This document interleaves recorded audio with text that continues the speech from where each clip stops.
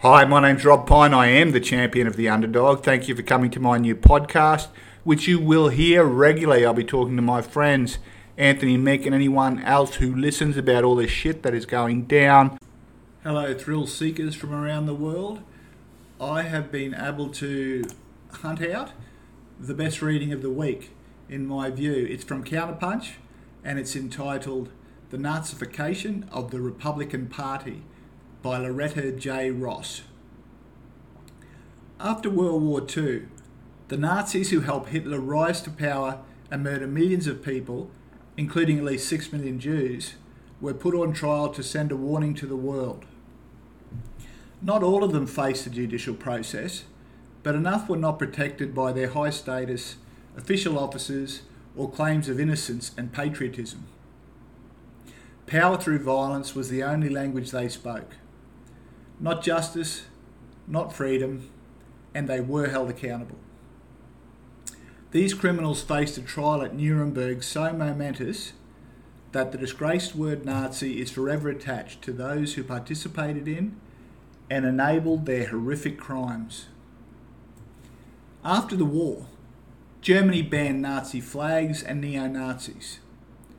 In fact, the only way that Nazi paraphernalia got into Germany was through smuggling from other countries such as the United States, like from Nazi propagandist Gerhard Lerch in Nebraska, the man called Farm Belt Führer, who served 4 years in a German prison for distributing banned pro-Nazi materials throughout Europe. I know this because I teach a course on white supremacy at Smith College that focuses on anti-Semitism, anti-black racism, and the many intersecting components of white supremacist ideology. After more than 30 years of organising and teaching about fascism as a black, feminist, activist and academic, I know the destructive influence of these noxious ideas, and I teach young people how to interpret and resist them. Global contempt for the word Nazi is a lesson for us today in the United States after the attempted criminal coup at the US Capitol on January 6, 2021. Anyone identified as sympathetic, supportive, or financing these seditious acts that attempted to deny the peaceful transfer of power in our country should be treated with the same public condemnation that the Nazis received after World War II.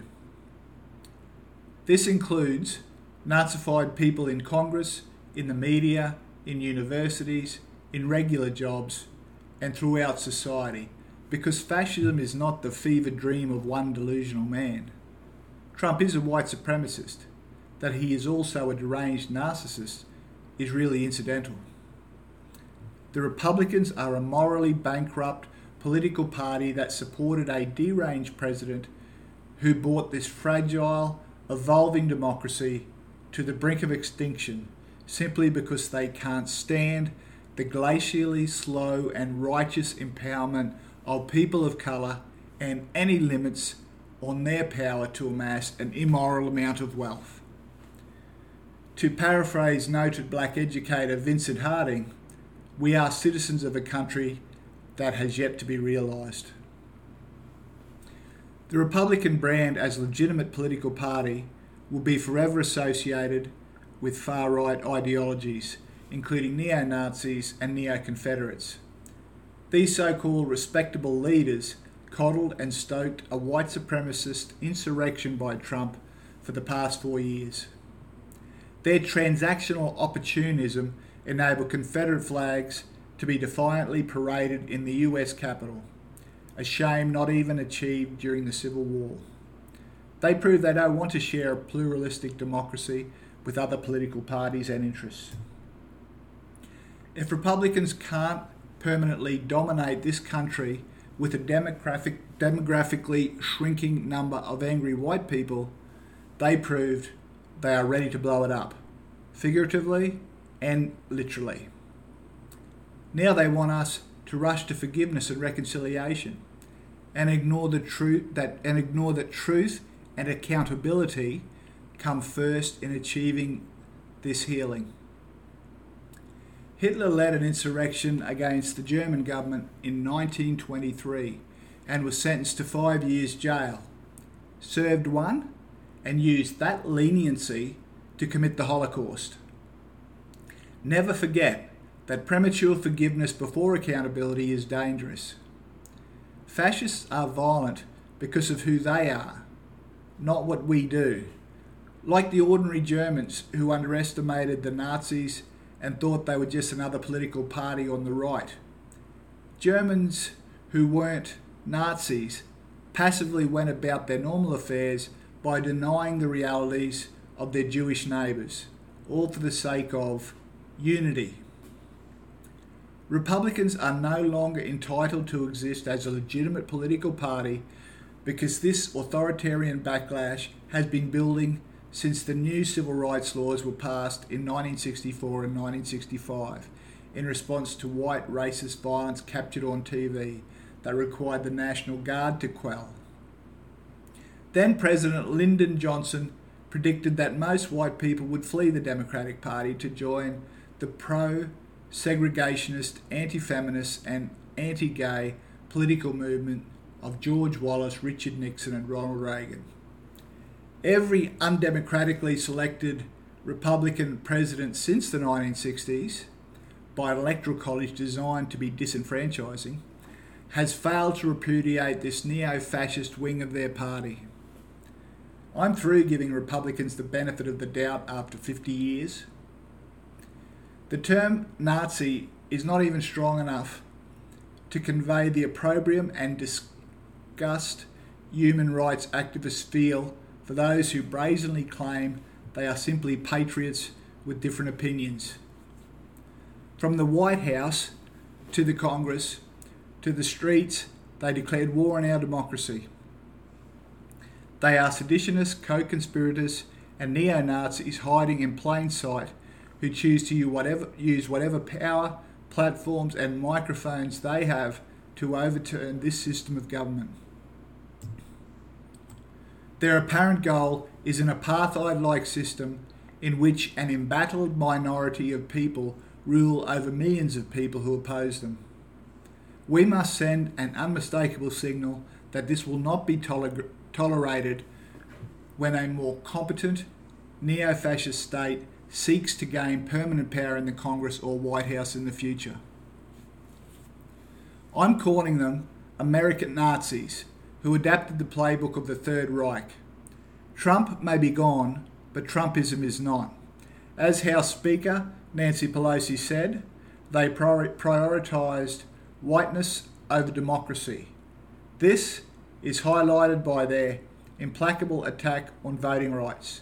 Republicans who encourage this dangerous resurrection of fascism are already trying to erase what happened or describe it as simply a First Amendment protest. These apologists try to launder their shredded reputations, should be denied jobs, media opportunities, publishing contracts, as well as other opportunities to spread their contempt for democracy.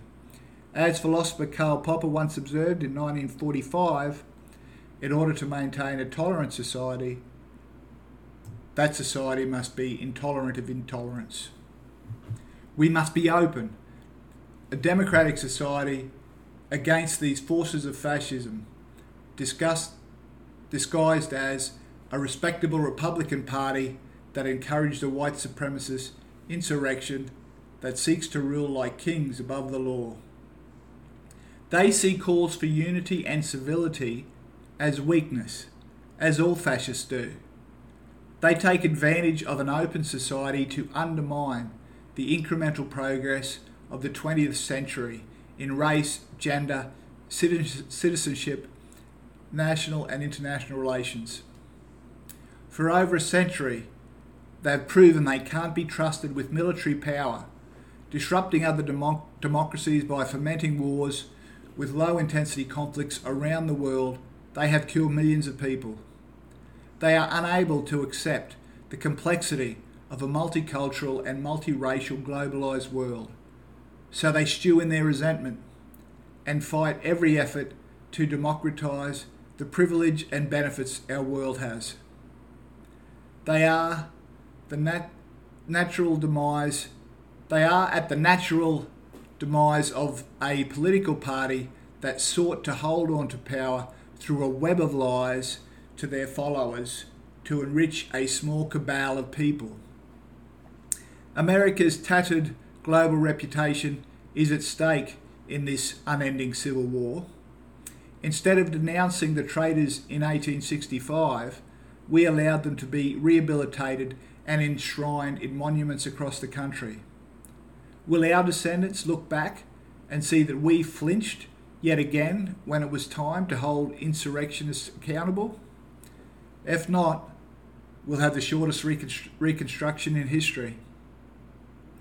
Our commitment to human rights, just laws, social welfare, global peace and democratic governance is what authoritarians seek to undermine through abuse of the concept of freedom. We should call them all American Nazis and prevent them from hiding behind mealy-mouthed words because they've shown us who they are. Now, we must believe them. I hope I did that credit. I struggled a little bit there, but Loretta J. Ross has co-written 3 books on reproductive justice. Undivided Rights, Women of Colour Organising for Reproductive Justice and Introduction, and Radical Reproductive Justice, Foundations, Theory, Practice, Critique. Her current book, Calling Out Culture, is forthcoming in 2021. And I thought that was a great article she penned there that's published in Counterpunch. And I'd encourage you to subscribe to Counterpunch. And why not chip in $20 a year? It's worth it to support this fine institution of radical progressive writing. Okay, thanks again, and it's great to have you all with us. Let's spread the word. Please tell people about the podcast, and let's champion all fellow progressives during 2021. Thank you.